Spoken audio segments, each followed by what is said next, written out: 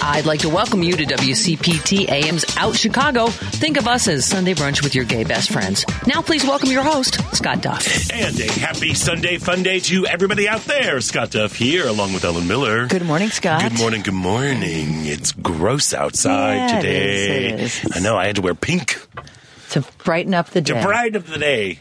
And to celebrate. I'm so excited. We've got a fun show. Oh, yeah. Fun show. That's what we do. I know. We do fun shows on gloomy days. Why not? To, bring a little sunshine into your world. Bring sunshine and love into the world. There we go. That's this what holiday we're all about. season. This holiday season. Well, December 1st was World AIDS Day. It sure was. It's a day that's dedicated to raising awareness about the AIDS pandemic and honoring those who have died from the disease. And, new data released by the CDC shows a disparity in HIV prevention and care among BIPOC communities. We're going to be joined by Simone Kalinger, Chief Program Officer for AIDS Foundation Chicago, to talk about the findings and what is to be done to fix that. We need to learn and continue to harp on that message. Well, we know that AIDS Foundation Chicago, they are on top of stuff, so they will be addressing those, I'm sure. Absolutely. And of course, it is December now. The holidays are in full. It turned December since I saw you last. It did. They are in full swing, those holidays now. And we're going to keep the Yuletide super duper gay around here with the Chicago Gay Men's Chorus and the big Boro Ho Ho.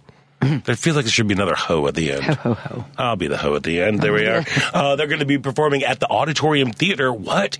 And the North Shore Center for the Performing Arts. Nice digs. I know, right? And I think they're going to be at Theater at the Lake, too, for a whole other show. They're busy. They're busy. They deserve all that. I know. That we're going to be chatting with Artistic Director Jimmy Moorhead. And I'm so flippin' excited. They are one half of the legendary, amazingly fabulous cabaret duo, Kiki and Herb.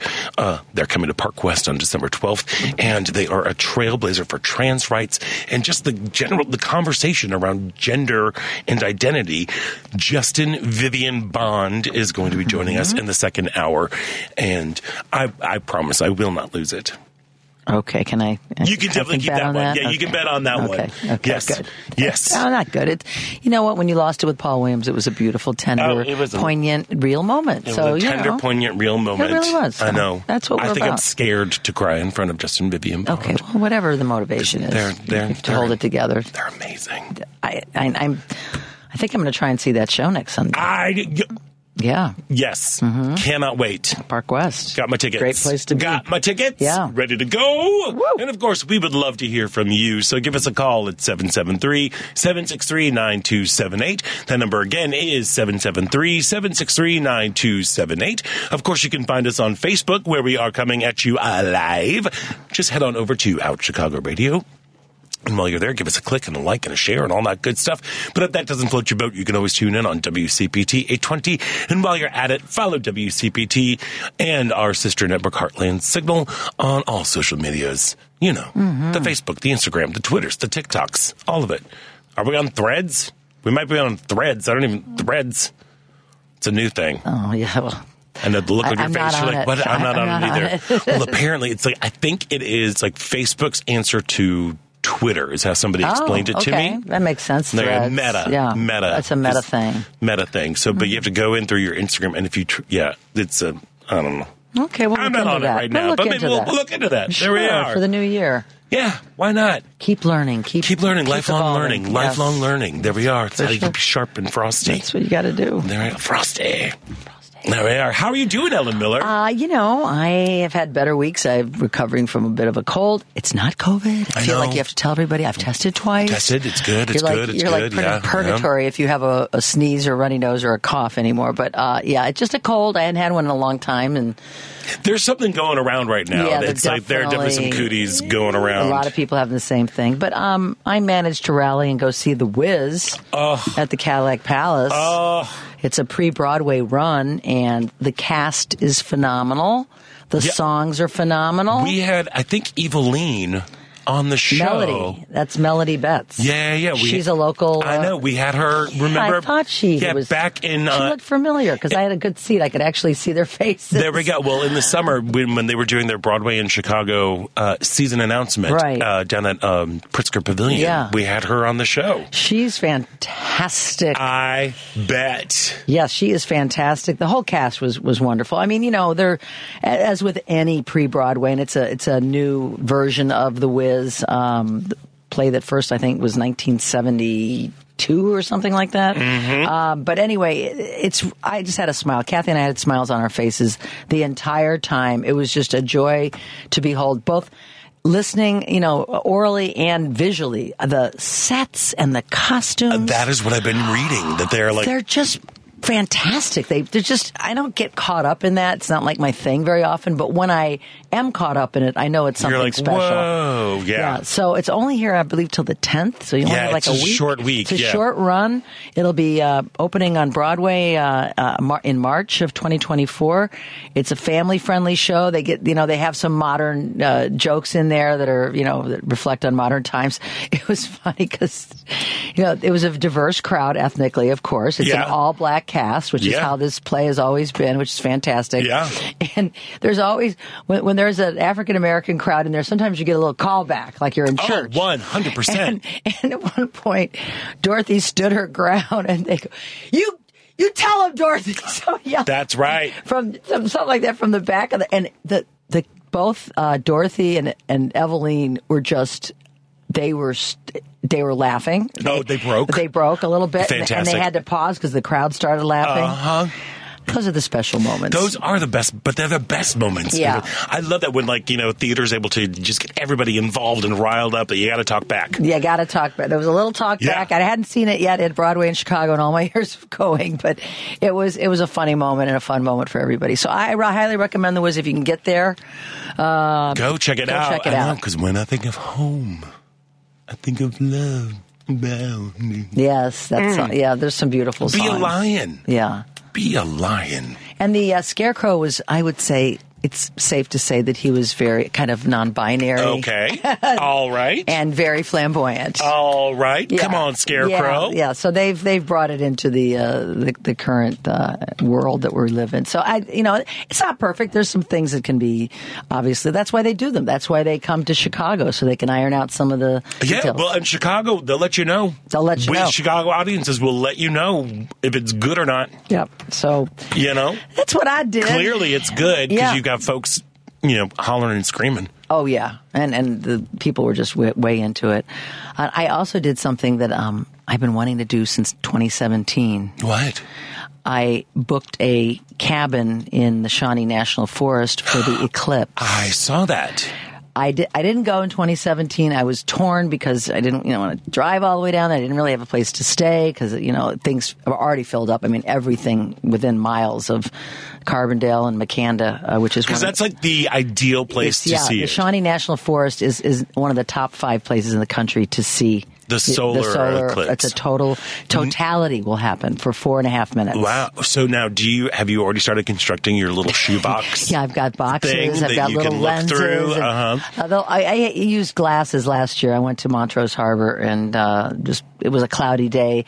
It could be a cloudy day, which impacts it, but it's something I want to do. I marked my calendar like years in advance. When is it? It's April 8th. It's a Monday, April 8th. All right. And, oh boy, they're really taking advantage. And I don't blame them. It's a depressed area down there, but the prices for a typical hotel room. Oh, so they were. There's a little bit of an upcharge. There's an upcharge, but we have a few friends joining us in our room to share the love and share the expense. So, yeah, I'm excited about it. I love Southern Illinois. The students are progressive in the town. It's kind of a hippie enclave for those that went to Carbondale and never left, and people that just were gravitated towards that area. It's just got a special vibe to it, I can't explain, but I'm excited about going down for the eclipse. That's exciting. Next year. Put that on your calendar. 2024 is already off to a good start. Yeah, so that's been the highlight of my week. That's amazing. How about your week? Look, my week has been great. It's been lovely. Although yesterday, I made the mistake. Look, I just wanted to go to the drugstore. Mm-hmm, that's fair. Well, that's what I call the dispensary. I wanted to go to the drugstore. Okay, not Walgreens or CVS. No, Sunnyside. Sunnyside, yes, by my house. Yes, by your house. Mm-hmm. So I placed an order to go to the drugstore. Yeah. And when I went down there, all of humanity was in line. No, just everywhere. Like Lakeview was popping because the weather was mild and the Chris Kindle Market's in Chris Kindle Market was going on. They have all of those incredible holiday themed bars that are going on. That's my walk. When I walk with Maggie, I walk down there, and it's just on purpose. Yeah. Well, it's during the day. Well, it was during the day when I went during, and I was like, wow, there's so many people. Crazy. I ended up having to turn around and not go to the drugstore. Oh, I had to go to a different drugstore. Oh, you were daunted in your... Well, because I couldn't find parking. And people were I couldn't find parking. People were crossing in the middle of the streets. I'm like, I am hating humanity right now. Yeah, that's a bummer. No, it's fine. Okay. But it was lesson learned. Yeah, go on during the week. Go during the week. Or, take public transportation. Monday around in the early afternoon is a great time to go over there. There we go, to go to the drugstore. Yeah, to go to the drugstore. I walk by it all the time, and I do go to that drugstore as well. Oh, wonderful. Yeah. Okay, well, there we are. Yeah. There we are. So that was my big debacle yesterday, my adventure yesterday. But I got to have my Thanksgiving do-over. I heard. Tell me about it. How did it go? Jerry and I were both sick. Yeah. We had COVID. Mm. We are the most Thanksgiving-y people on the planet. In terms of we love the holiday. Food is my love language. I love having people over, and hosting and just being there, just being present with the people I love and just, kind of show off. Because I like to cook. Because you're a good cook. And I'm a good cook. Being a good cook is great.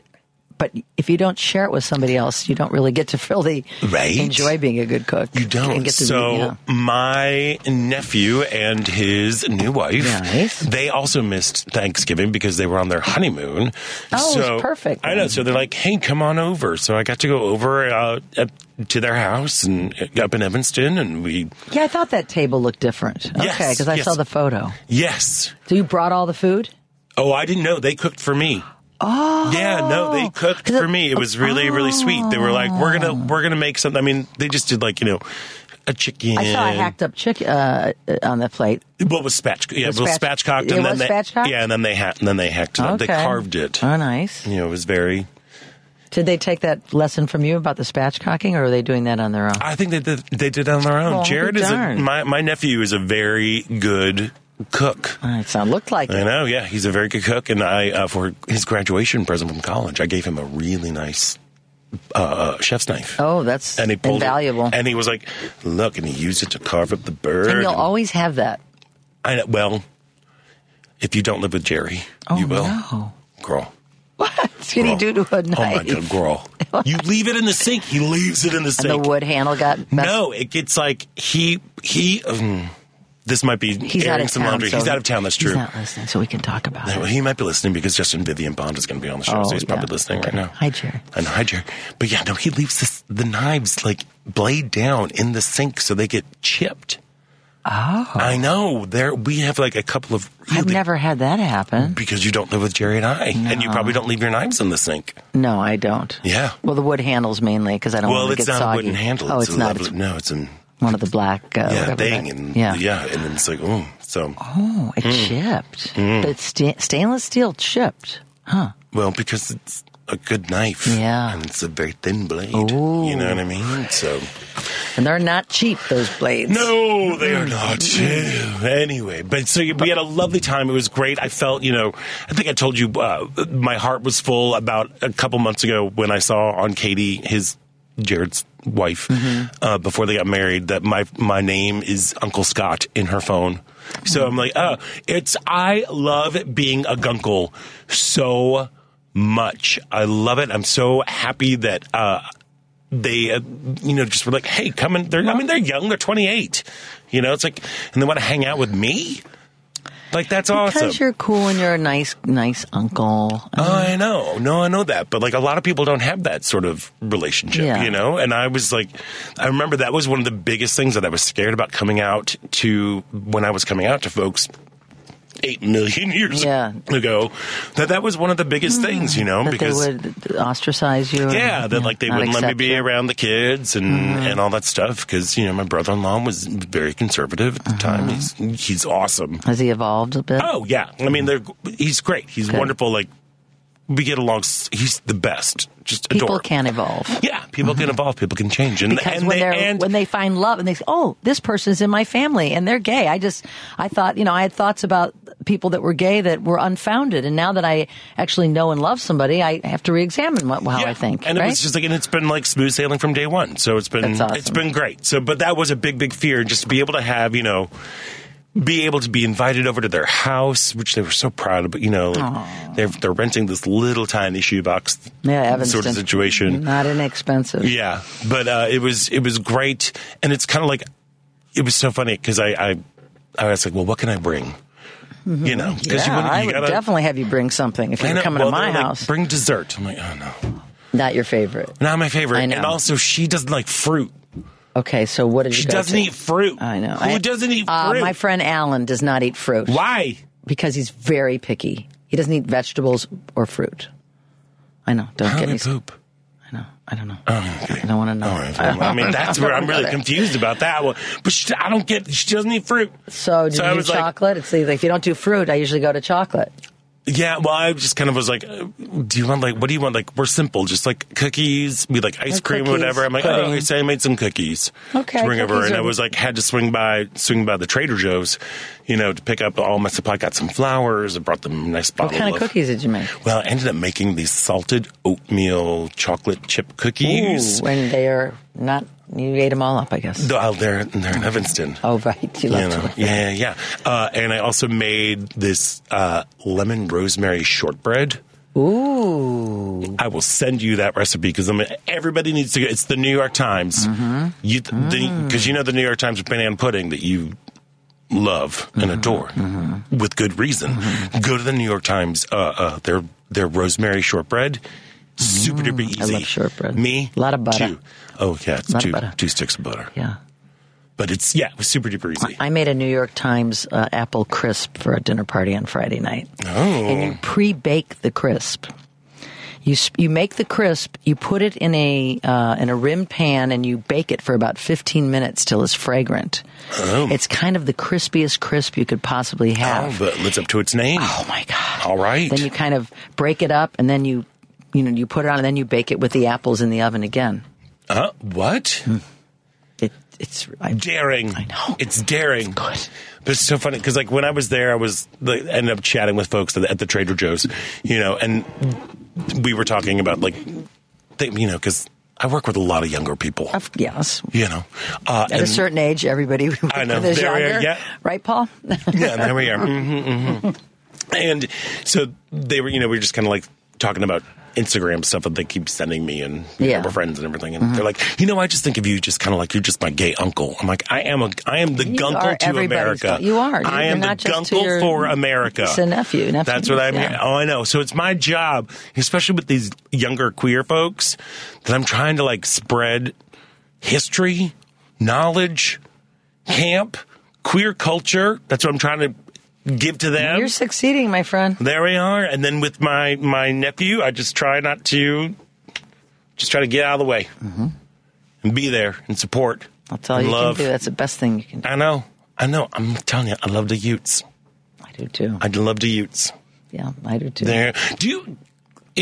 I was just thinking about this because I know, like, with comedy and like with the day job and all that stuff, I'm around a lot of younger people. But I was like, I guess with blues musicians, I think blues musicians, I always think of like you have to be at least like 80. Well, the music world is definitely older, but there's a whole group of up and coming, which is wonderful to see, blues musicians. But in my other job as a real estate agent, this lovely young couple, we helped them buy a home. We closed on it on Thursday, and it's right around the corner from our house. Oh, all right. And when I was walking the dog, I saw the lights were on. They're getting ready to paint. I knocked on the door and welcome to the neighborhood. And I work with a lot of young couples in my real estate job, probably more than in the music world. Yeah. But there are quite a few young young musicians that are, embracing blues, and which we worry about, because keeping it alive, because everybody is so old that, I was just thinking, are there any words of wisdom that you pass along in your gunkling? Yeah, I'm always passing around words, whether they want to hear them or not. I tell stories. Like, I've had a lot of adventures in my life. Right. And if somebody tells me something and it spurs on a story, I tell them that story, and they're always like, wow, They enjoy it. They enjoy hearing stories. Because I know when I was young, I always looked up to older people, and I hung out with older people because I liked their stories. Mm-hmm. Because you learn... you can learn from books, you can learn from, television, radio, whatever, but when you hear stories of people that you like and respect, oh, yeah, they stick with you. Oh, 100%. They really do. So I don't like to preach to anybody, but I do like to share stories that I think might be significant to them in some way. Maybe you can make up some rosemary shortbread and be the lesbian auntie and bring it around to your new neighbors. That would be, I would love to do that. As a little happy. That's a great idea. A little housewarming. Perfect. Welcome to the neighborhood. Yeah, they're adorable. There you are. Here's this, and here's a flannel. There you are, to be a true lesbian auntie. I don't wear a lot of flannel. Oh, my friends that came over Sunday night. Yeah. They all listen to the show on Sunday. Oh, yeah. You talking about the flannel. And does he know we're not? He's just kidding. But, of course, Kathy did, in your honor, wear a flannel shirt. Thank you, Kathy. And which Indigo Girls song made the cut for the jam? We never got to an Indigo Girls song. We never got to an Indigo Girls. All right, give me that lesbian card. I'm gonna talk to you while we take a break. Yes. But before we do that, this part about Chicago is brought to you by Team Hochberg. Did you know that 47 million listeners have no or unscorable credit and would benefit from a Team Hochberg Fresh Start secured credit card with no annual fee?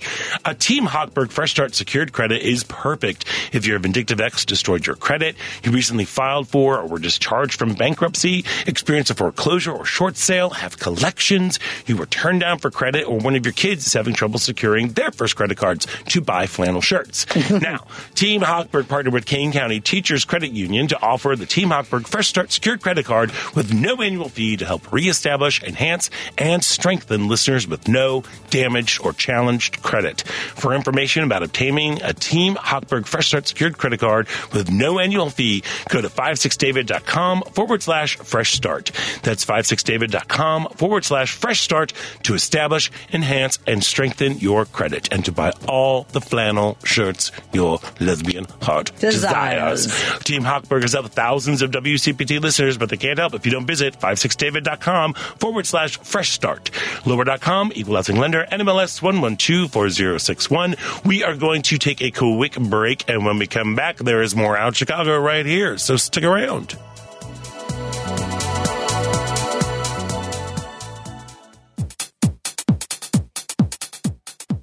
Hi, this is musician Homer Mars, and welcome back to Out Chicago on WCPT.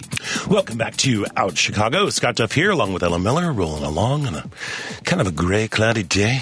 Yes, it is. It is, but we're here to bring sunshine. It's temperate out, though. It is temperate. Yes.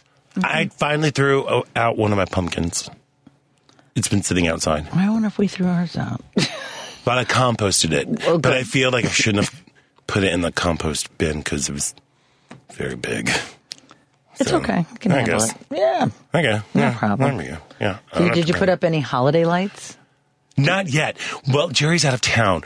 We a friend of ours' father passed away, so he had to go out of town for a funeral. I couldn't make the trip. So we're trying to figure that out. They're starting to pop up all over our neighborhood. Ours are up. Kathy did ours a few weeks last week. Do you do outside? Yeah. Well, we can't. We didn't do the inside yet. We can't do anything outside. Oh, you can't? No. Nothing. We're not allowed to have any sort of seasonal lighting, outdoor lighting. I don't know. Lighting is non-denominational, especially white lights. It's not. It's a dumb. Maybe you should address that on the board. Well, we kind of, better to ask forgiveness than permission. Mm-hmm. So people have stuff up. Good. Yeah, it's lovely. You don't want to hinder people's holiday spirit. Yeah. So, we're just going to... Okay, you do the inside. We haven't done the inside. We haven't done the inside. We did some on the inside. Yeah. So she did some on the inside. All right, there we are. In her flannel. I was sick all week. I had to lay around. Yeah. Poor baby. Yeah, she had to walk the dog and do everything. Sorry, honey. I felt You're guilty. the best. I know. You're like that. Yeah. You couldn't take your walk through Wrigleyville. No, I didn't walk at all this week. Didn't work out. Didn't do anything. Well, you gotta take care of you. Yeah. Got to do that once in a while. Yeah. Mm-hmm. Yeah. I had this really, just going back to being a gunkle, I had this ridiculously gunkle moment. I'm like, we were done with our dinner.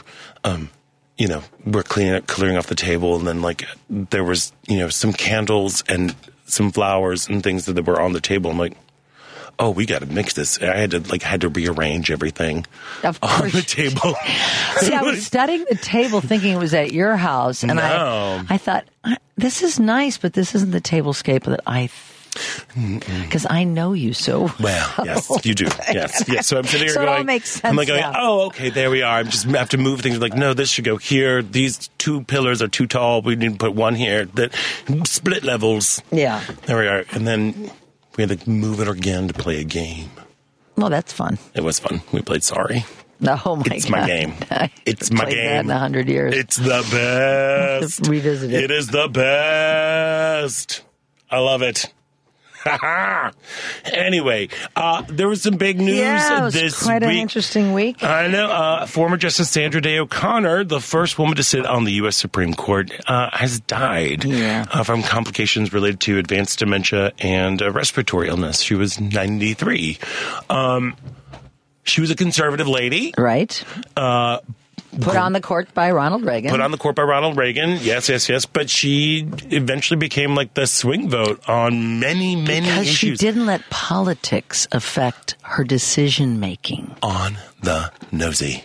Yes, you're correct with that. She was looking at the law. Yeah.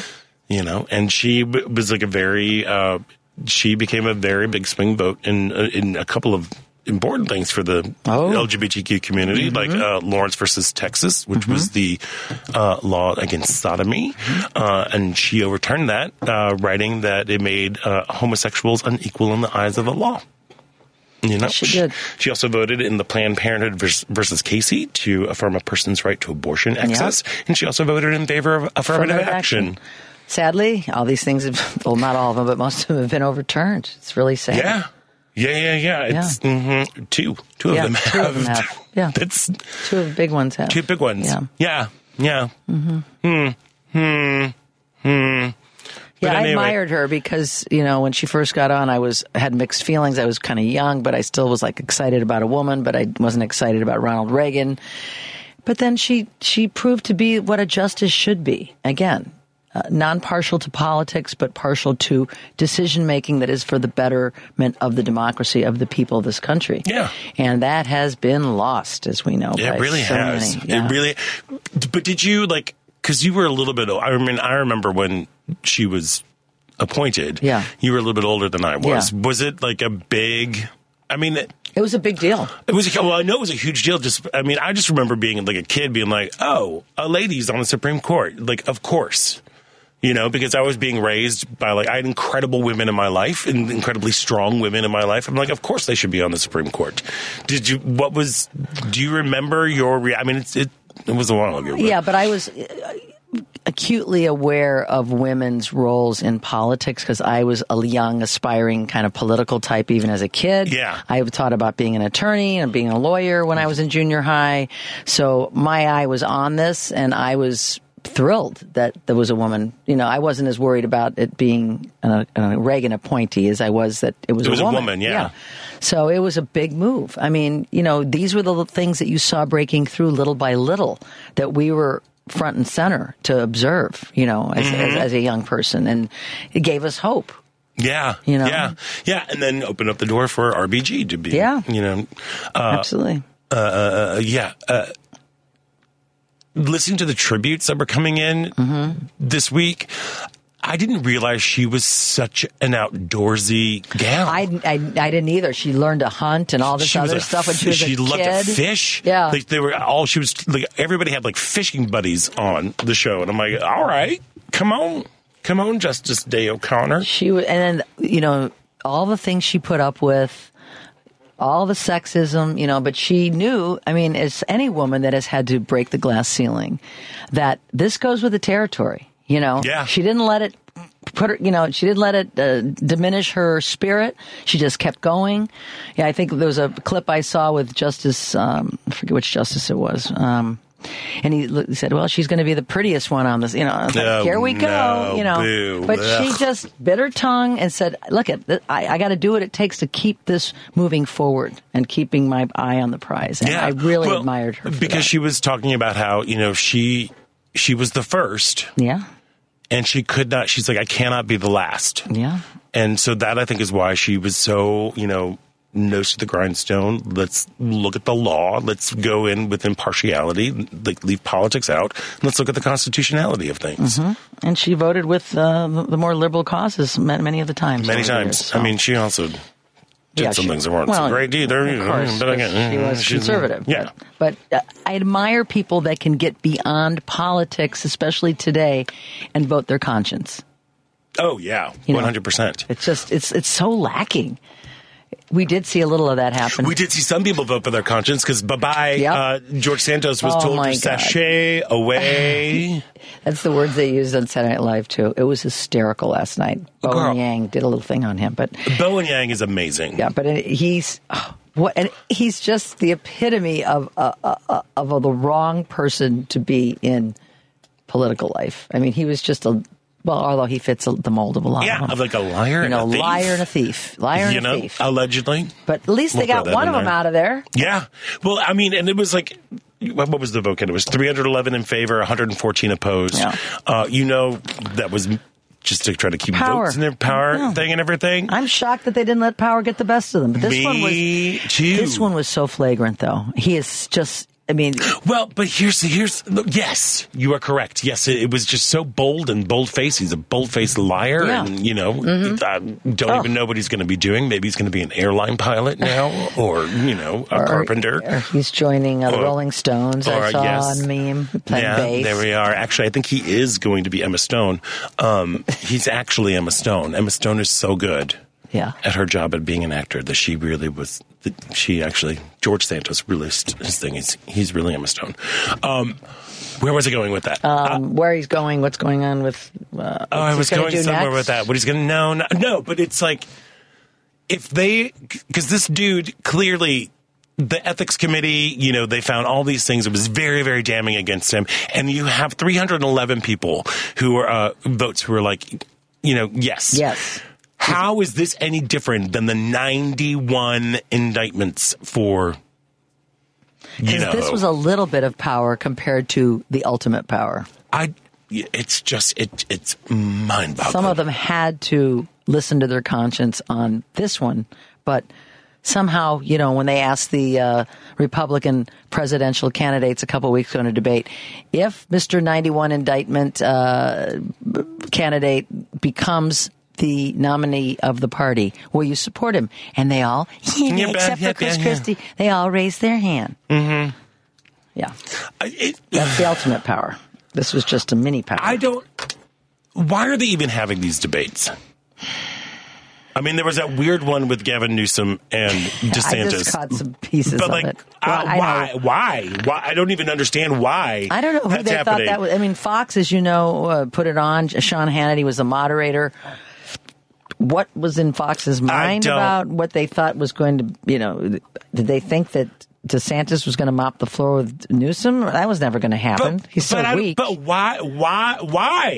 He's not even a candidate. That's what I mean. I don't understand. Why? It's Everybody's bananas. It's so weird. One. And then, the Koch brothers came out saying that they're going to put their money behind Nikki Haley. Yeah. But Nikki Haley, girl, you can't win unless you go after Dude Man. Yeah, and she hasn't done that yet. And she's not. She said he was the right president for that time. That's her little out. Yeah, right. Mm-hmm. I don't get it. I don't get it. I get it. It's power. It's just greed. I know, it's just greed and power. But if you want power, then why don't you take down that dude? Because some of them have, but not all of them. He's not going to turn to Nikki Haley and be like, be my vice president. Like, is that this thing feels like it's an audition for that? Yes, that's what it feels like to me. But he's not going to choose any of them. He's going to go for probably some wackadoodle. Mm-hmm. You know? Mm-hmm. Yeah, it's just, oh my God. The thought of another presidency with him is just, I can't even go there. I know. Well, let's not go there. Let's go to the phones. Let's go to the phones and talk to Michael. Welcome. You're on Out Chicago. Hi.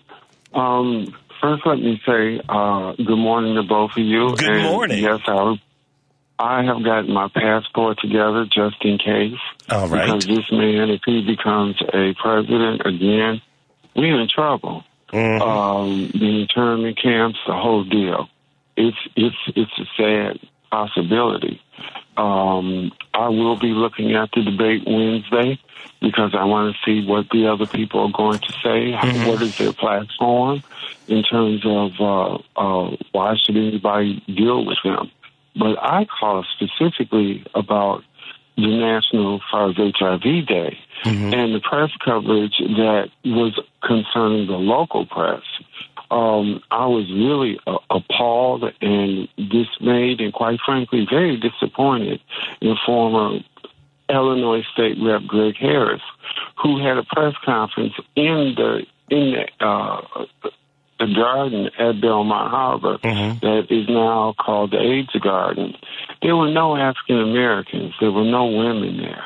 I mean, anybody who knows anything about SARS HIV knows that it is really, really still impactful in communities of color. And I don't understand, the guy just don't get it. And that's sad. That's really sad. At the same time, I laughed when Ellen was talking about Southern Illinois because I remember as a young person going to Kappa Carnival down there. Oh, yeah. And that was such a delightful, really good experience. I loved it. And I look forward to going to the Weirs. One of I think it was my nephew or my niece, they got tickets for the Weirs, hopefully, where they said for me, one ticket was for me. I want to see Melody Davis sing. She's great. You will not be disappointed. Right. And finally, I'd like to say that the Sunside Dispensary is one of my favorite small businesses in that area. And that's my comment. You guys have a great week. I love it. Thank you so much, Michael. Thank you, Michael. And thank you for calling in and setting us up, actually, really for the conversation that we're going to be having after the break. The CDC has released some new data that shows that there's disparities in HIV prevention and care among BIPOC communities. And I think Michael O'Connor brought up a very interesting point. So we're going to take a quick break. And when we come back, we're going to be speaking with Simone Kalinger, Chief Program Officer of AIDS Foundation Chicago. So stick around. You're listening to Out Chicago right here on WCPT. Hartley.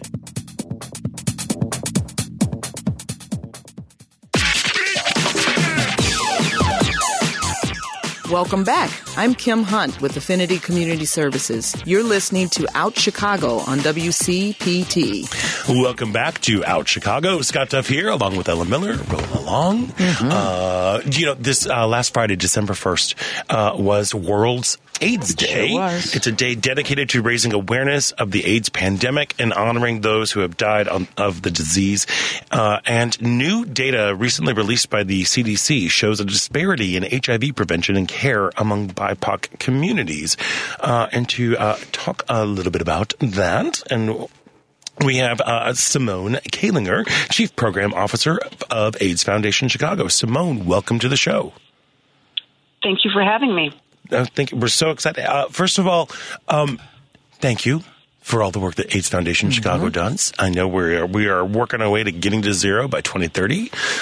So thank you for all the work that you and everybody at AIDS Foundation does for Chicago and beyond. So there we are. Let's start there. How did was the AFC? Were you all a part of the celebration at the AIDS Garden, Chicago? Absolutely, yes, and thank you for your support. Yes, we were there. It's important that we commemorate World AIDS Day every year as we work to get to zero right here in the state as well as across the country. It is important that we look back and remember those we've lost, those who've been affected, and kind of recommit ourselves right to the road ahead to get to zero.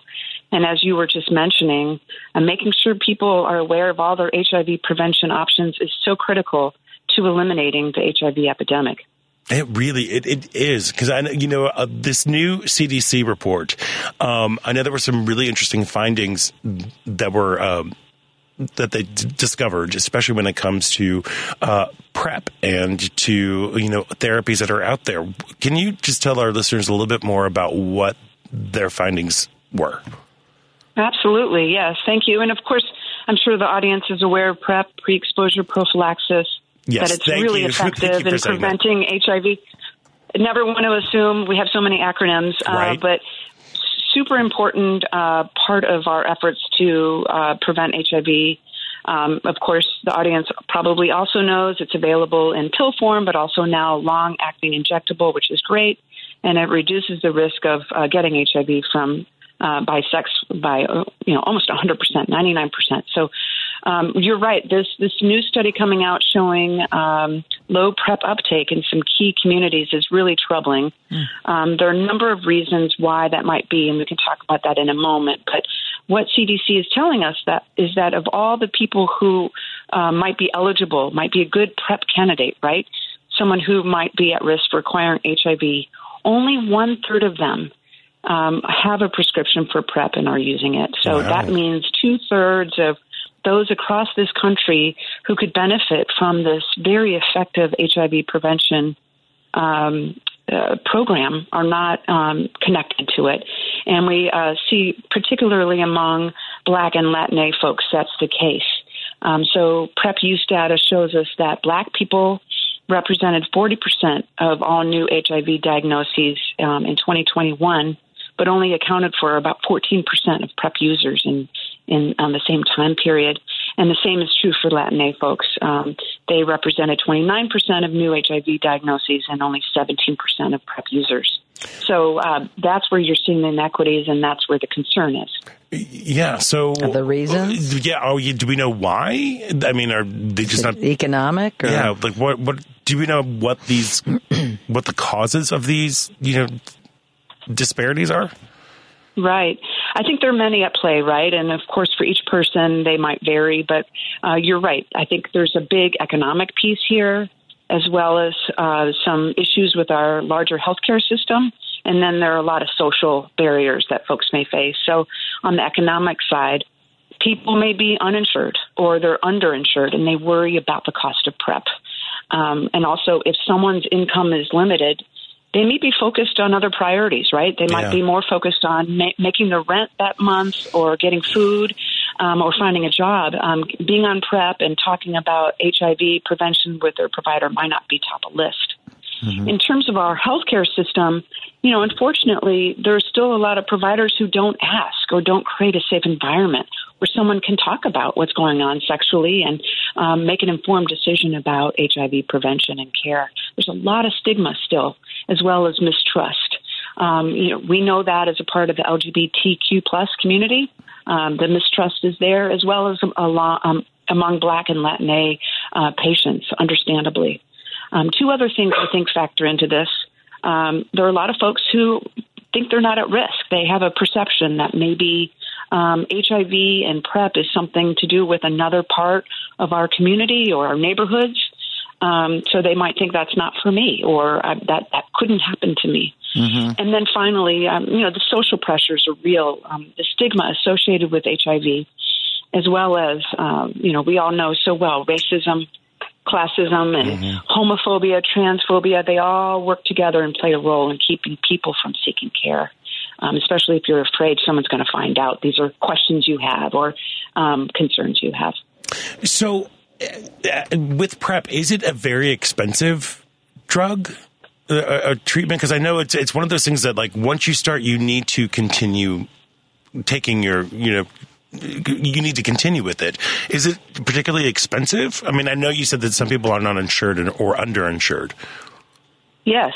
There are so many options now to have the cost for PrEP either reduced or eliminated altogether, which is great. Yeah. All insurance plans and Medicaid have to cover it, which is great. Oh, yeah. And there are times when insurance plans are slow on the uptake of ensuring that that's the case. And we have some excellent advocates at AFC and beyond who make sure that all the health plans are doing what they need to do to cover those costs. But for folks who don't have insurance or Medicaid coverage, there are other programs that can provide PrEP for free or at a greatly reduced cost. In Illinois, we have a PrEP assistance program, PrEP for Illinois. There are other states across the country that have PrEP assistance programs. Our federal government has a program called Ready, Set, PrEP, which makes PrEP medication available at no cost to people who qualify. And then there are a number of co-pay assistance programs to help lower the cost for PrEP medications.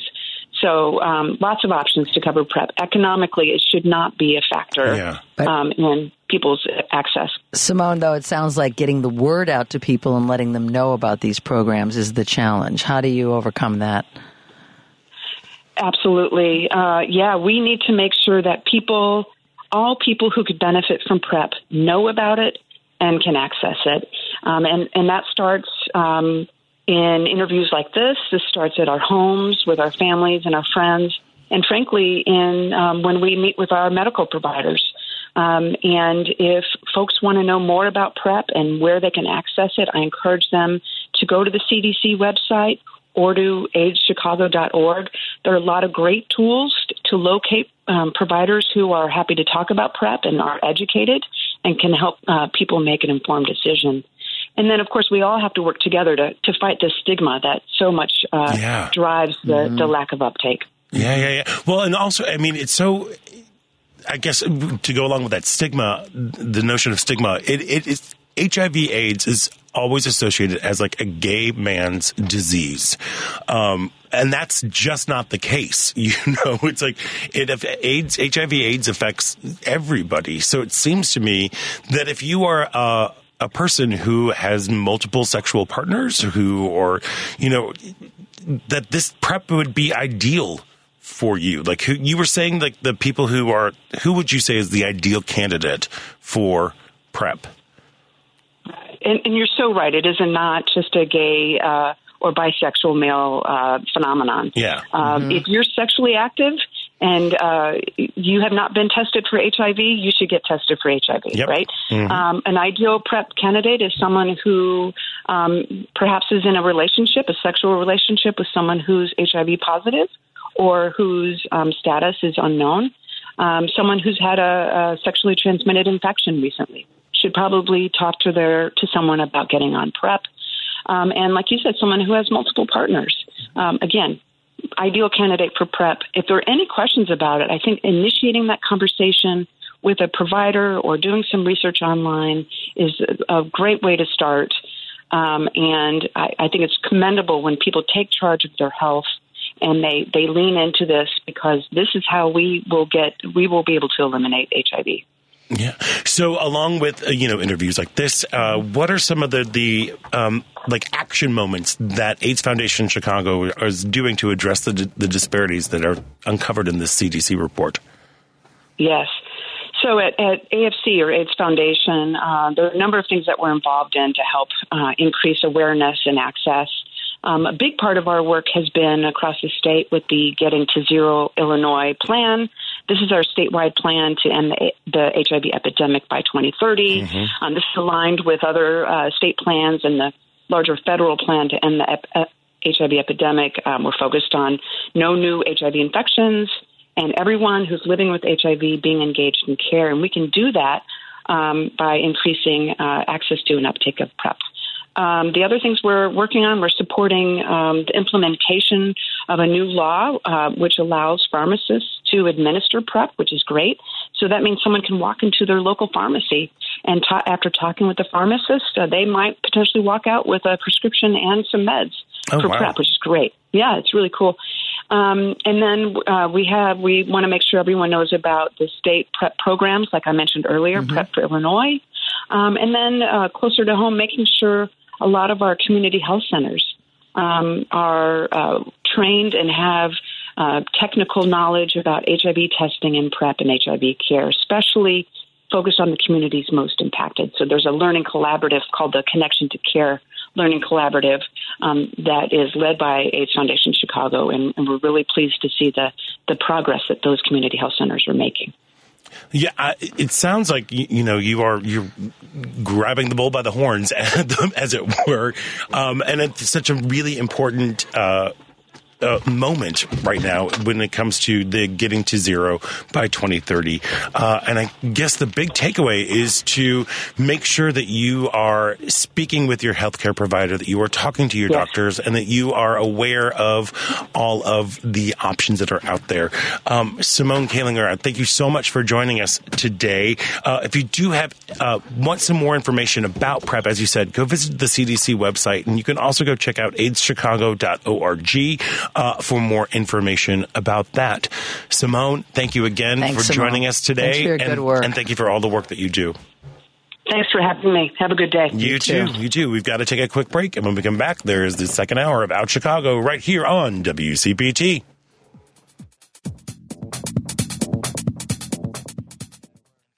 I'd like to welcome you to WCPT AM's Out Chicago. Think of us as Sunday brunch with your gay best friends. Now please welcome your host, Scott Duff. And welcome back to the second hour of Out Chicago. Scott Duff here, along with Ellen Miller, and we're keeping the Yuletide super duper gay. It's going to be super duper gay this hour. A little bit later on this hour, we're going to be chatting with the artistic director of Chicago's Gay Men's Chorus, celebrating 40 years this year with some holiday magic at the Auditorium Theater. But all right, I'm really trying to hold on to it right now. You can do it. You can do it, I can totally do it. I'm not going to cry because I'm just too excited.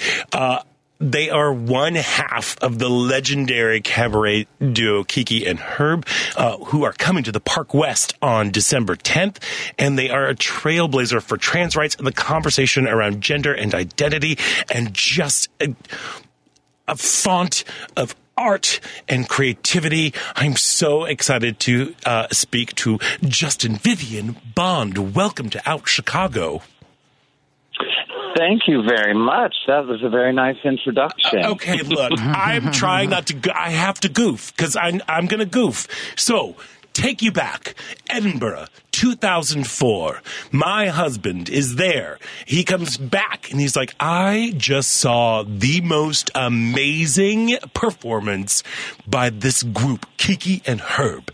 I'm like, what? And then we had to buy the CD for Kiki and Herb Will Die For You, Carnegie Hall. That was on replay. Over and over and over and over again. Now, fast forward to 2006. I was living in Memphis, Tennessee, but I came to Chicago to do a show, and I was in this little tiny studio apartment that was unfurnished, and the only thing I had with me was a copy of Kiki and Herb's Do You Hear What We Hear, the Christmas album.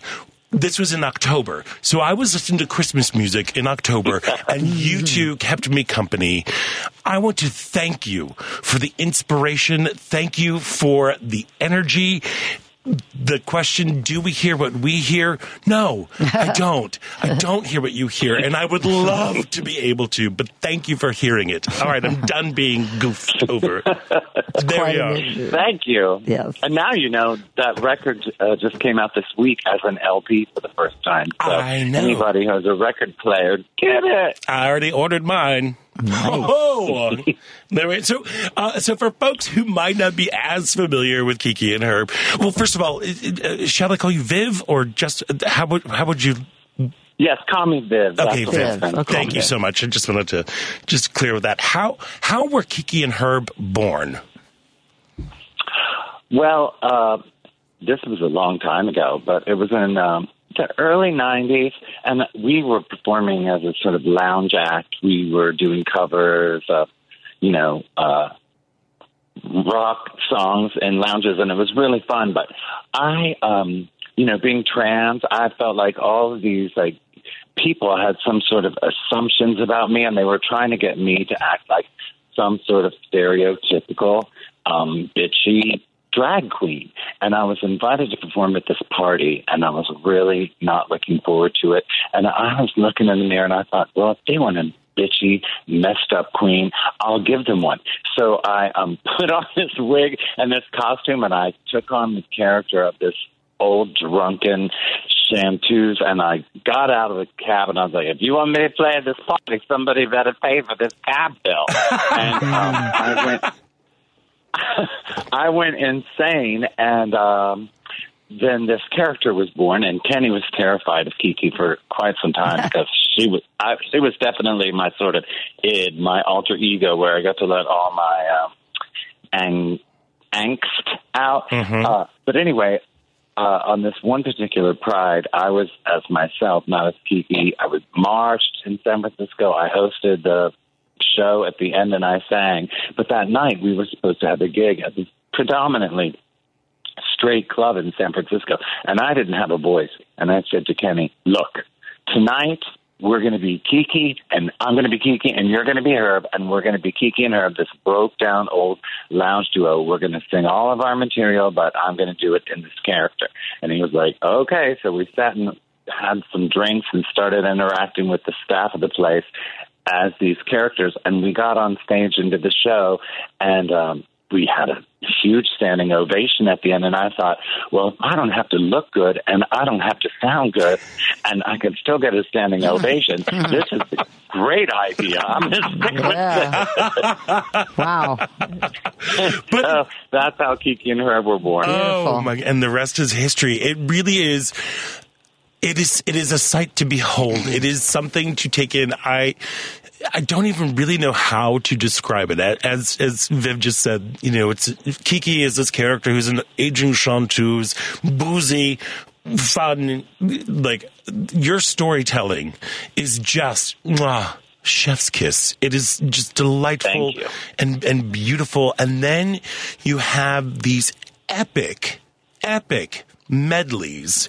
Mm-hmm. How do you curate these tunes? Well, we sort of, when we first started, we would take mushrooms before every show. And we did that for about a year. And so we'd be, doing these shows, and I just, and Kenny's great at improvising, and he can really follow. So if I would go into a different song, he could kind of just go into it.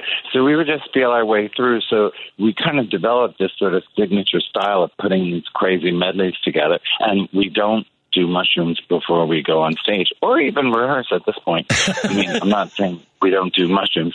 We don't do them in a professional capacity. Okay. And they serve their purpose, though, in the beginning. Yeah.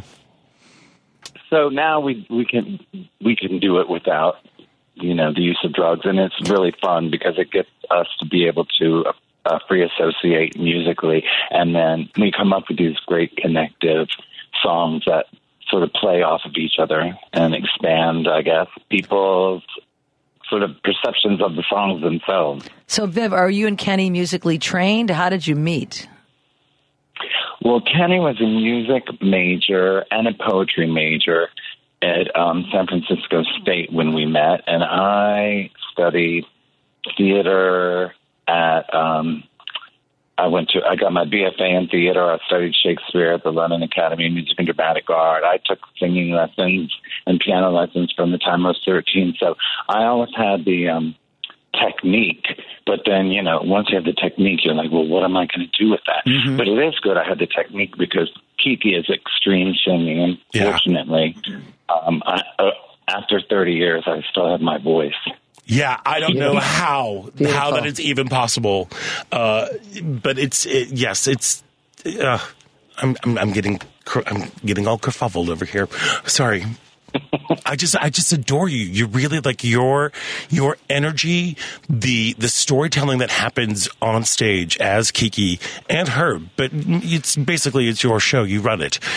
It is divine. Well, no, he runs it musically. Well, that's true. Really, honestly, he runs it musically, and I have these I'm good at, coming up with these narratives, and especially I think the show that we're about to do is really sometimes more about cultural things, and sometimes it's more about Kiki's personal history. But I think the show is really a great kind of insight into the characters of Kiki and Herb and how they relate to each other, because they've known each other since they were small children and contained in the same institution. Yes, the biography talks about that. Yes. Home for children, put it that way.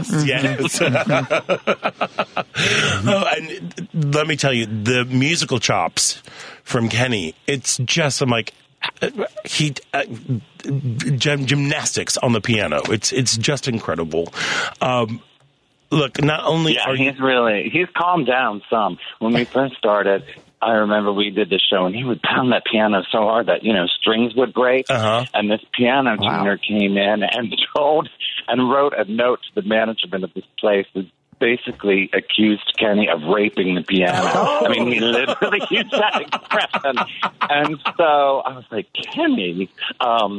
But fortunately for me, I don't have to he's gotten a little older, so it's been a few years since he's broken any strings, and I'm kind of grateful for that personally. And Viv, can you give us a little bit of a preview of some of the holiday tunes we might be listening to if we come see you on next Sunday?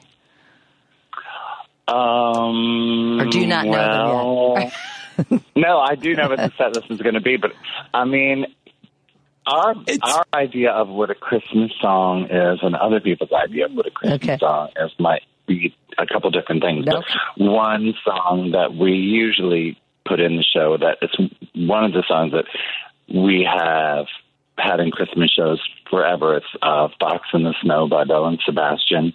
That's a Christmas song as far as we're concerned. It has snow in it. Yes. Okay. Yes. That makes sense. It has snow in it. Okay. Are you doing the little match girl?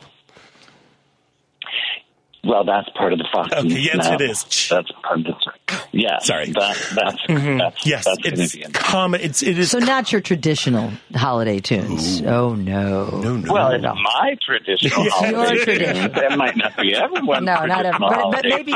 But they will be after they see you next Sunday at the Park West. Yes, they will be their traditional songs. Yeah. I'm sure of it. They won't know how to live without it after that. Exactly. Once you get it, you gotta have it. Okay. It's true. I've got it. I've got that itch. I need a little taste of it. Come on. Yeah. One of the things that also so great, again, your storytelling, you're weaving these narratives and creating these things. It's also just so flippin' queer. Mm-hmm. It is just steeped in like queer culture, queer fun facts. I mean, everything.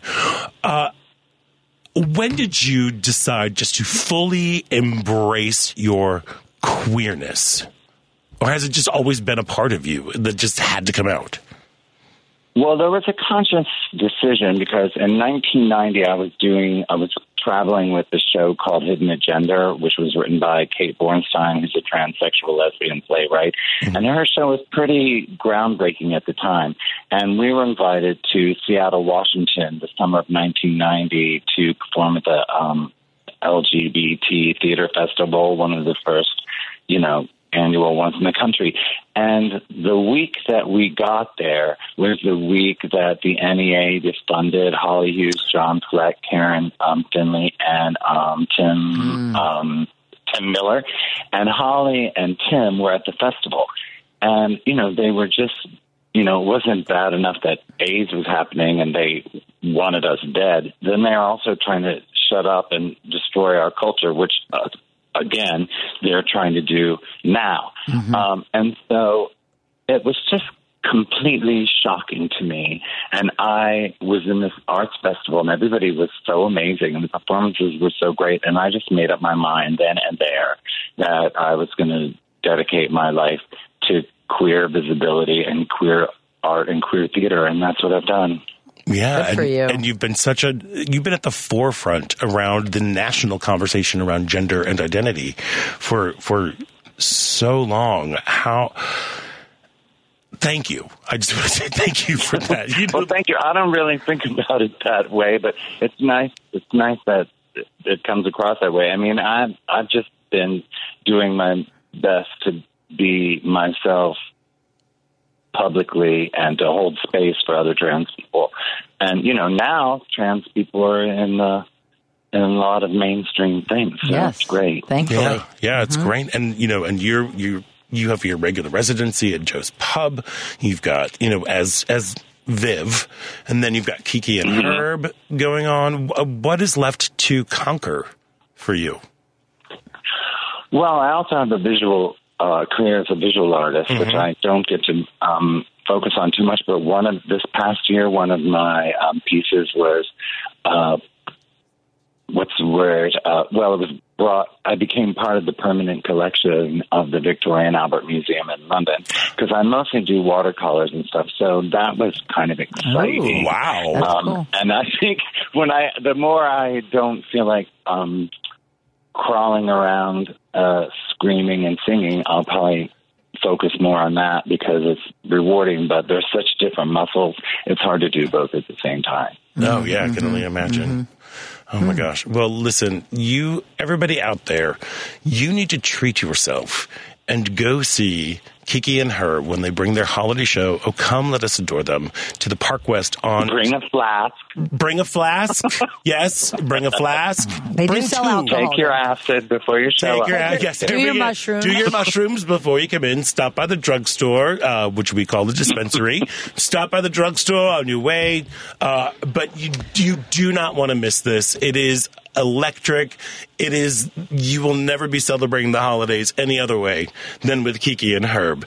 And again, I just want to thank you as a creative person, as an artist, as a queer person. I want to thank you for being an example of artistic excellence, of comedy, and of the power of being you, of just being your authentic self. It shines through in all the projects that you do. You really are. You have shaped me as a human and as an artist. So I want to thank you for that. I really thank do. you. That's so nice. And I can't think of a better way to celebrate the holiday season than being there next Sunday at Park West. Park West. I'm going to be there. I can't wait to see it. It's so great. Good. I'm really excited about that show. It's been a while since we've been to Chicago. The last time we were snowed in, and I was at some bar, and this woman standing next to me, she goes, "Excuse me, am I on fire?" And she was. What? Oh, my God. She was smoking, and her sweater was on fire. Oh, my God. Yeah, no more smoking anymore in there. So I extinguished a burning woman the last time. There you are. What a memory. And hopefully it won't be as dramatic this time. There we are. In a different way, it'll be dramatic. We no longer need to hold out for a hero because we have you, Viv. Justin Vivian Bond, thank you so much for taking time out today. Break all the legs when you come to Chicago at the Park West next Sunday, December 10th. Cannot wait to see you. Be well and happy holidays to you. Same to you. Happy holidays. Thank you so much. Thanks for joining us. We have got to take a quick break, and when we come back, there's more Out Chicago right after this, so stick around.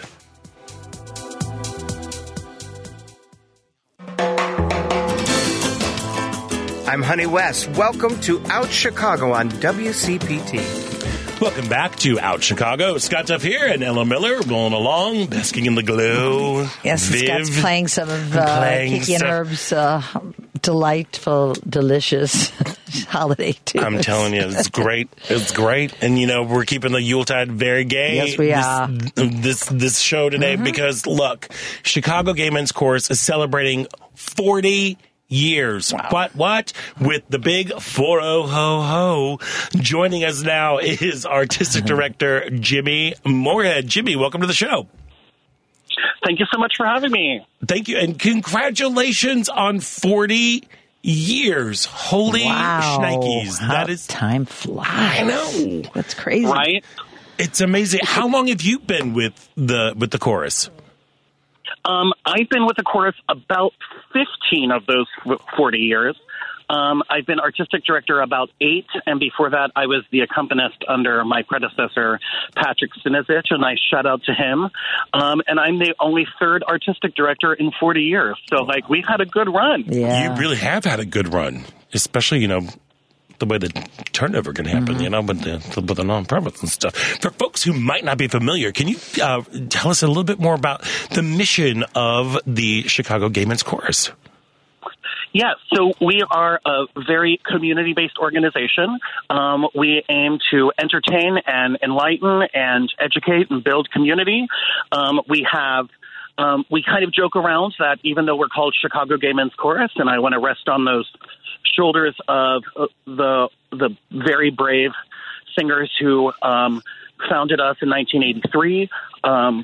But not all of us live in Chicago. Some people do drive in from the suburbs or Indiana, and not everyone identifies as gay. We have some straight people. We have some bisexual people. We have some lesbians. Like, it's all are welcome. Not everyone identifies as male. We have some female singers and a bunch of non-binary singers and some trans singers as well.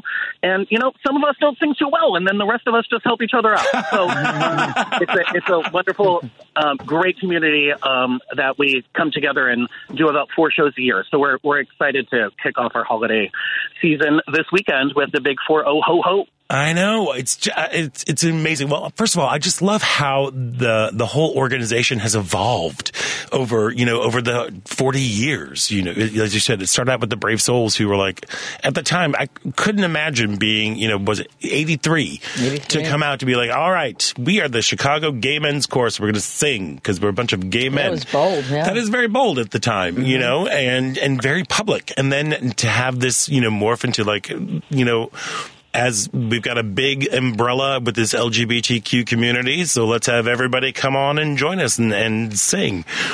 For you personally, what is it about choral singing that really just butters your biscuit?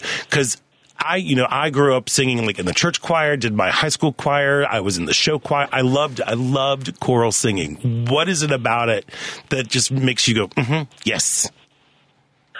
Well, I do still have a church choir, which I just got off of that job this morning. Oh, gosh, okay. Thank still you. Buttering that biscuit. However, what is very unique about CGMC is that we don't just we do some choral classics. We do some like full-on, legit classical, Bibel Ave Maria or a Lauritsen O Magnum Mysterium, and those will happen every now and then. But in the grand scheme of things, we sing show tunes and we sing pop songs and we dance and sing and kick high and throw glitter and have a gay old time in the truest sense of the word. And so, although we cover a whole bunch of different areas, and that's kind of what attracts me, because having only one style of music to do every time gets a little boring after a while. Yeah, a little snooze fest. And I can guarantee that if there's one song that you don't like at a show, I'm sure there's going to be one in a couple moments that's just right. So we kind of run the gamut in terms of style and vocal technique and a whole bunch of things. So we just, have a gay old show, and it's a good time. And Jimmy, do you curate it yourself, or is it a collaborative effort for the songs that you choose? My singers do have very strong opinions about a lot of things. I bet. I'm sure they do. They all have my email as well. And I get to hear about it, but that's all good. They have some great ideas, and some of them I get to integrate. But in the grand scheme of things, I'm planning about a season in advance, just to make sure that we have everything, all of our ducks in the line, and can make sure that we're ready and prepped to go. Yeah. So what is in store for the big 4-0 ho ho? So I think this might be the first public announcement. Congratulations. But last Sunday, we had a very long recording session and recorded almost the entire show that we're doing this weekend. So we will be releasing our 40th anniversary recording called Joy, and it will feature a lot of arrangements that I've done for the chorus, which are mostly public domain songs and some originals.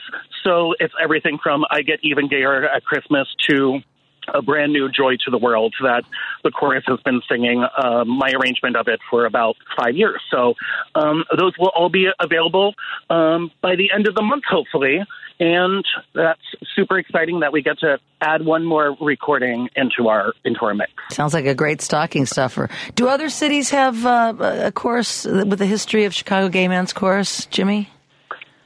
There are lots and lots of gay men's choruses and lesbian choruses and trans choruses and gay youth choirs all across the country. Think of a big city, and they probably have one or two, and even smaller communities have one as well. We broke off from Windy City Gay Chorus, gay choirs. I think they're called. My friend Christopher is their conductor right now, and we're good friends, and we wish them the happiest of holidays. But Indianapolis, New York, Philadelphia, St. Paul, Minnesota, the whole 9 yards. I have to think the Chicago Gay Men's Chorus was at the forefront, though, or at least one of the first. We are one of the bigger ones, yes. Yeah. We're about 200 active singing members, and we have about 50 to 75 additional members who are, we call them leave of absence. So they're just taking the show off for life or marriage or whatever things have come up for the last 6 months, and hopefully they'll be singing with us again in the spring. Very nice. Yeah, so when people are coming to the Auditorium Theater on December 8th or heading up to Skokie to the North Shore Center for Performing Arts on the 10th, what can folks expect? I mean, it sounds like if they can't come, it sounds like there might be like a digital option that they can like purchase and download and celebrate the holidays wherever. But if they're actually going to come to the show, what's in store? Well, there will be some great singing. There will be some dancing and maybe a Santa in leather. Okay, as you do. That's the thing. And it'll be a wonderful, wonderful way to kick off the holiday season. So I hope everyone can join us Friday at the Auditorium or Sunday at North Shore Center in Skokie. Now, you're also going to be performing a little bit later on this month at Theater on the Lake. Yes, we're going to do a quick recap of our holiday show at Theater on the Lake. For another 300 tickets are available there, I think. And we'll still have the full band and a smaller group because we can't all fit on stage there. So it'll just be a smaller portion of us, and we'll get to do the whole show one more last time for anyone who couldn't make it this weekend.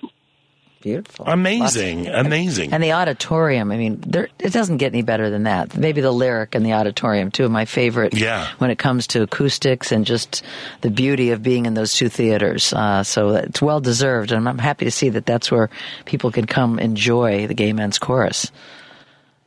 Thank you. I have done a couple of shows at the auditorium already, and I'm excited. I taught at Roosevelt for a long time, and so I've been on that stage quite a bit, and it's wonderful to come home and bring the Gay Men's Chorus with me, and it's such a gorgeous venue, and their staff and their crew, they're just absolutely wonderful to work with, so we're super excited to be there this Friday. Yeah. Is this the first time that Chicago Gay Men's Chorus has performed at the auditorium? I don't think it is. I think it's our first time by ourselves, but I think we did do a tribute concert for 9/11 back in the early aughts. So that would have been the first time. And, of course, Dance for Life is at Auditorium Theater, and that's so fantastic for them. And so we're just this, I think, will be our first, our own show by ourselves at the auditorium. Excellent. Oh, and we will be joined by Chicago Tap Theater. Mark Yonley's group, Chicago Tap Theater, will be joining us for a couple tunes again this holiday season. So we'll have some professional tappers, clicking away. Oh, my goodness. I mean, come on. Doesn't get gayer than that. You got some tappy taps. You got some glitter going on there. You got some fun medleys happening. Love it. We're making the Yuletide super duper gay. Definitely. There might even be a ball. I'm just saying. Oh, all right. Well, you know how I feel about balls, so that's always exciting. There we go. Exactly. There we are. Well, and coming on, I know December sounds packed for you guys right now. What do you have planned for 2024? Well, in 2024, we will do our live singing drag show, which we call Lipstick and Lyrics. And we're keeping our 40th February, beginning of March, at the Center on Halsted. And then our May show is Party Like It's 1983. We're going to celebrate all the things that happened the year we were born in May and have a gay old 80s time. Oh my! Okay, it sounds there's always something fun going on with Chicago Gay Chorus. Yeah, I know, and it's but there's something just so wonderful and about just looking at the bigger picture about how we've progressed as a community, how we've progressed just like as a society at large, but. 40 years of, queer artists up there singing, and to be on the auditorium stage in a program that is just you, that's got to feel like a huge milestone. Oh, completely. And thinking back, I know there were singers back in the 80s who wouldn't even list their name on the program because they were teachers and were worried about getting fired or losing their job or losing their apartment. And thank God we don't have to worry about those things anymore. And things have come so far. And there's still more work to do, and we still have more progress to make in our own community and even in our own little world of Chicago Gay Men's Chorus. But in the grand scheme of things, we have come so far, and it's wonderful to be able to celebrate on the auditorium stage and in Skokie for our 40th holiday show. Do you still have members that were original members? I was just going to... With you, Jimmy? We don't. Most of them have retired to Palm Springs. Hey, and who can blame them? There we go. Well deserved, yeah. How many winters can you put up with? I get it. So a huge shout out to them. We range in age from 18 to 76, if I have the numbers correctly. Okay. So not all of them have been there for the whole 40 years, but we stretch a good age range still. Oh yeah. Yeah, of course. Do you know how the longest? Who's the person that's the longest tenure there, or how long is the? I think it would be in the early 30s, if I'm remembering correctly. Wow, 30 years. Yeah. That's just amazing. Well, it is a constant source of joy and inspiration for folks. It is indeed a celebration and keeping the Yuletide super duper gay. Y'all, you have 2 opportunities to catch the big 4-0 ho-ho. December 8th at the Auditorium, and then on December 12th at the North Shore Center for Performing Arts. And then if you missed that, you can go check out Joy, celebrating 40 years of Chicago Gay Men's Chorus at Theater on the Lake on the 17th.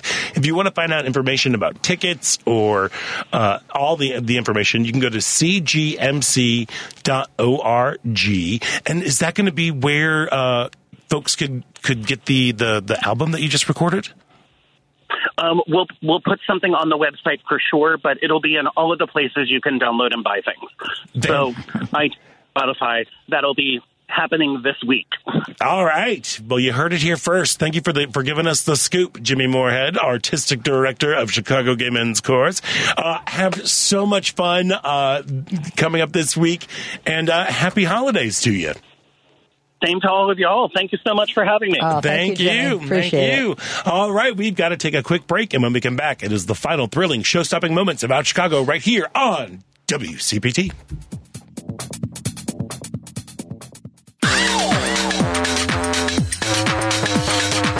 Hi, this is Renee Taylor. You're listening to Out Chicago, WCPT 820. Welcome back to Out Chicago. Scott Duff here and Ellen Miller. I'm so excited about this holiday season. It's going to be so much fun going on right here. It is, although I think there's a few less parties this year. It does seem like that. People that, we always have a neighbor's party. We do it for our block. Uh-huh. It's great because we don't offend any of our friends by not having them because it's just strictly our neighborhood. And due to some travel plans that we have with Kathy's family, we're not doing it this year. We sent an email out just because people, when you have a party every year, they're always like, did I not get invited? Are we off the list? And it was so touching because so many look forward to it, but we explained it just wasn't going to to work out for us. And we got some really heartfelt, sweet messages about, how they love the camaraderie and the love and the togetherness of our neighborhood. And I feel kind of bad we can't have it, but some other friends of ours that often have holiday parties aren't having them either. I don't know exactly what that is about. I haven't really been able to put a finger on it, but I'm going to an At Properties holiday party this week. But other than that, not invited to any holiday parties this year. Oh, it's the odor. Is that it? Yeah, you smell. No, I'm kidding. No. I bathe every day. I bathe every day. Yes, I do too. But yeah, I don't know. But maybe people are. But so with your neighbors, like with your just your block, did you and Kathy host? We host usually. Oh, okay. We host an open house for it used to be just our block, and during COVID we got to know the next block too, because neighbors became, as you know, so important.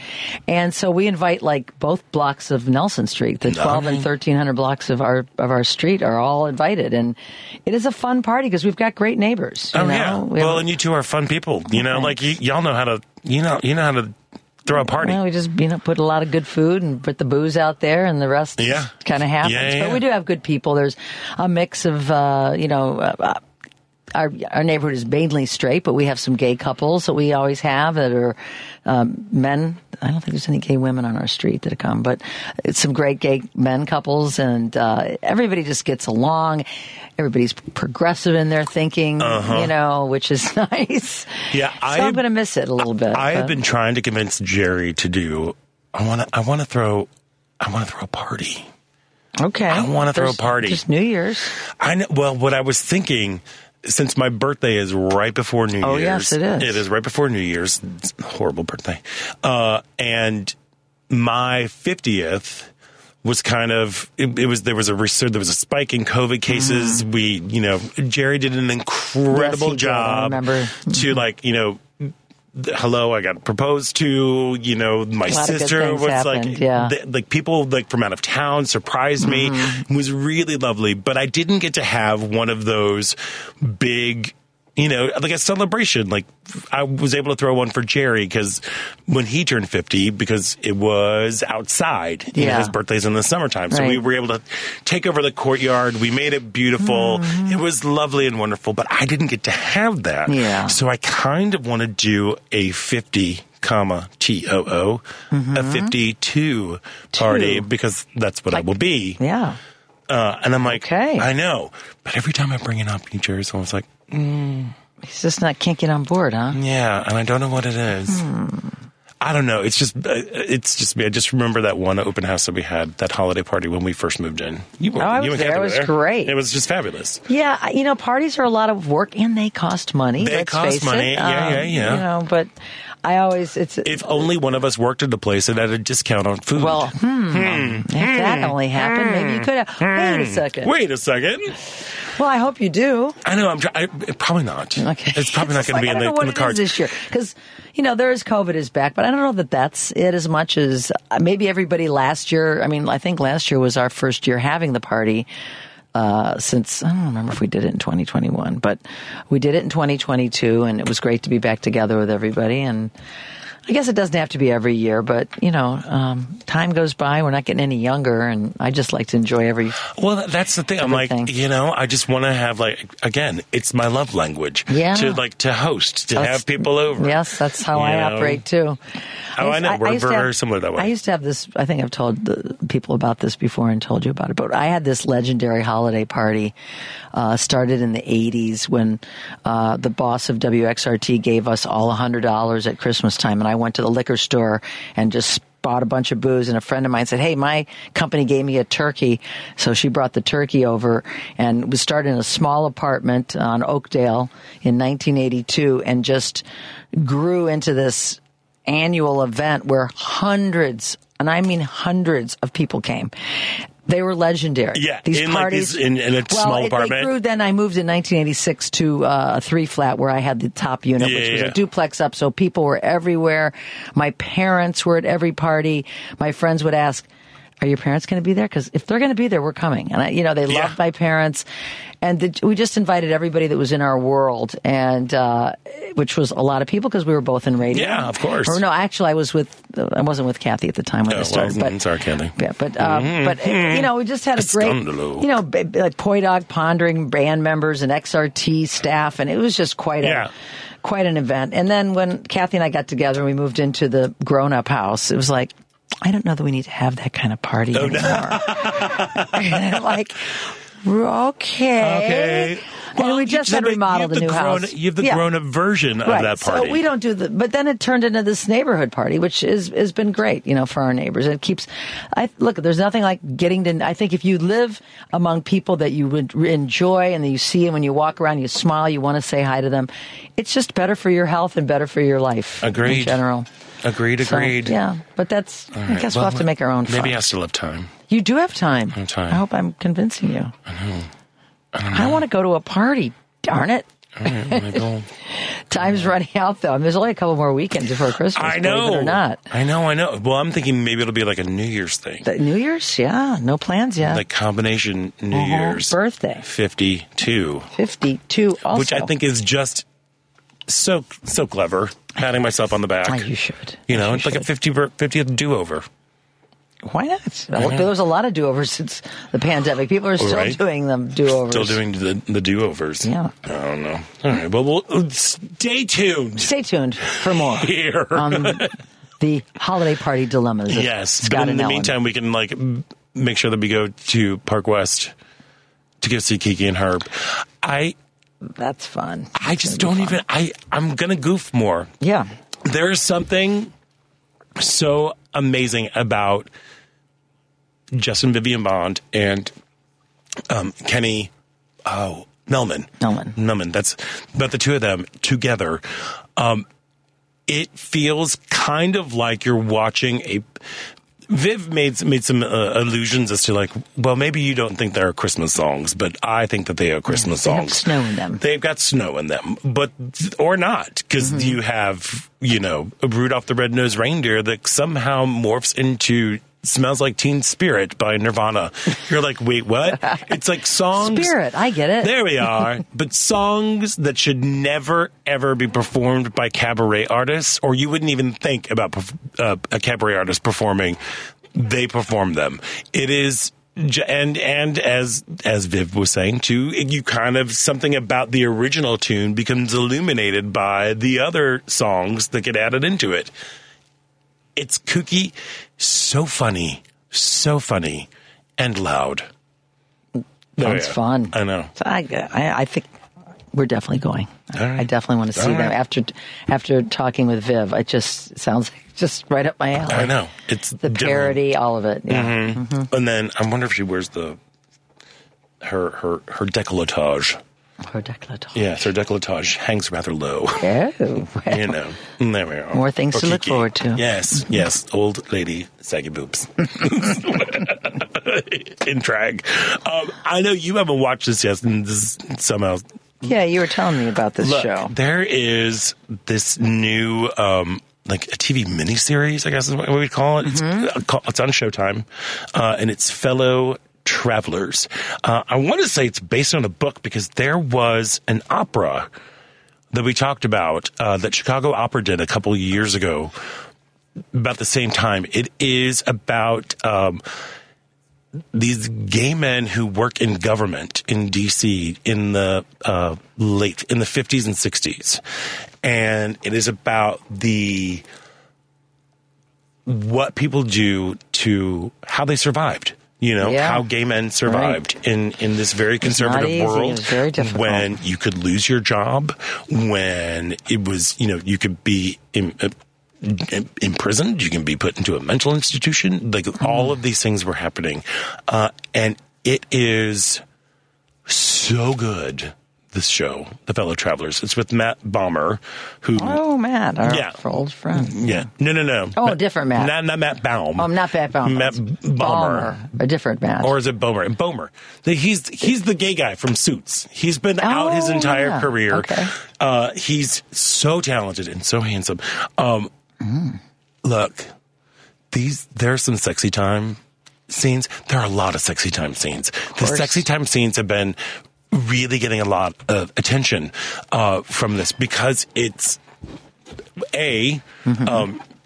shall we say, enthusiastic. Okay. And creative, but it's like it feels like so often whenever there comes down to like in a television show or if it is a movie or whatever sort of media presentation, whenever it comes to two men being intimate together, to having sex, let's just say having sex, two men having sex, doing it, it is always weirdly like sanitized or shot around in a way that's like, oh, this kind of happens. Like pan over to the, pan over.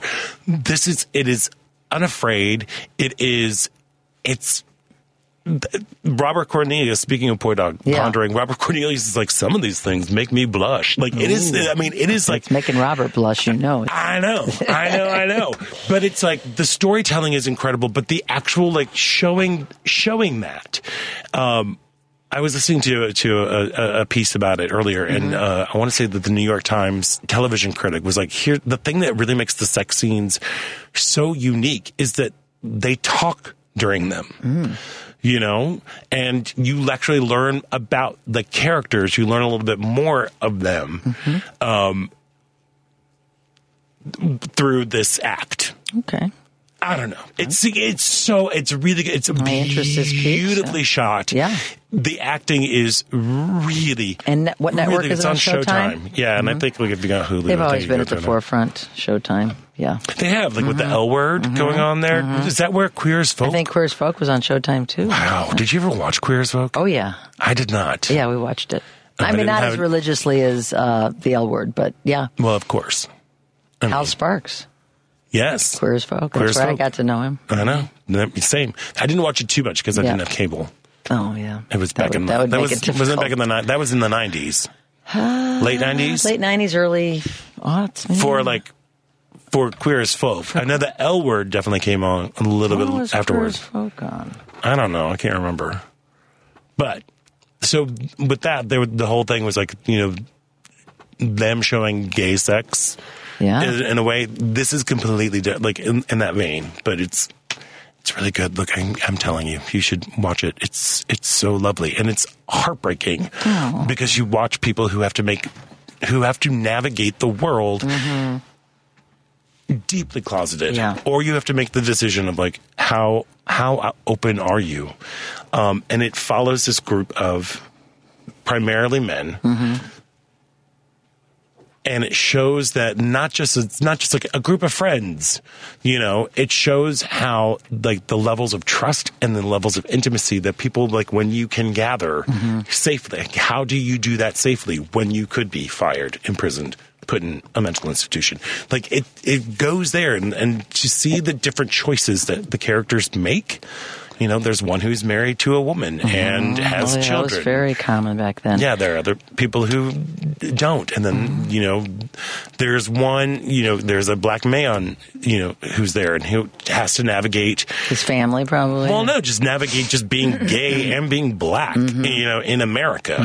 That is still a thing that happens. And it's a reminder that we don't want to go back there. It is. Because of how cruel and hard it is, for people to not be their authentic selves. So. But let me tell you. Yeah. 2 thumbs up right over here. Okay. You got to go check it out. I got to see it. Wow. Yes, indeedly doodly. So I'm doing something interesting after I leave today. What? I'm going to Greektown for the Chicago tree light, the Greektown Chicago tree lighting. Ooh. I'm going to join some Greek friends and Maria Pappas and do some caroling in Greektown. I don't know. Are you caroling in Greek? No, I can't do that. But you can do anything. I can't do that. Are you bringing your harmonica? I wasn't playing. Maybe I should. You should bring your harp along. If they start caroling in Greek, I will be playing the harmonica for sure. Well, a friend invited me, and it sounds kind of fun. And get in touch with my Greek heritage. And Maria Pappas was very popular on Friday because the property tax bills were all due. Oh, December 1st, one of our not-so-favorite holidays. Yeah. Yeah. It's lovely. But she does a good job with it. She's a great city civil servant. She's always handled her office with integrity and pride. And I hear she's got an international Christmas holiday display on in her office of every Kwanzaa, every kind of holiday possible. Holidays. Yeah, so she's a very neat. She makes me proud to see a Greek woman doing what she does. Come on, Opa. Yeah, Opa. Opa. All right. Well, have a super duper fun time with that. I'm looking forward to it. And that comes to the end of our Sure show. does. I want to thank all of our guests, Simone Kalinger from AIDS Foundation Chicago, Jimmy Moorhead of the Chicago Gay Men's Chorus. Make sure you check them out at the Auditorium Theater on the 8th, North Shore Center for Performing Arts on the 10th. And I am still just gagged by being able to speak with Justin Vivian Bond. I'm telling you, do yourself a favor. Go see Kiki and Herb at the Park West on December 10th. You will not be disappointed. There we go. Paul, I want to thank you so much for filling in for Devin. Devin, hoping you're feeling better over there. Devin. Alex, thanks so much for running the shows back there. Ellen Miller, have a fabulous time with your Greek people. I'll report back next week. There you go. Break a plate for me. Thank you. And I'm Scott Duff. And until next week, stay proud.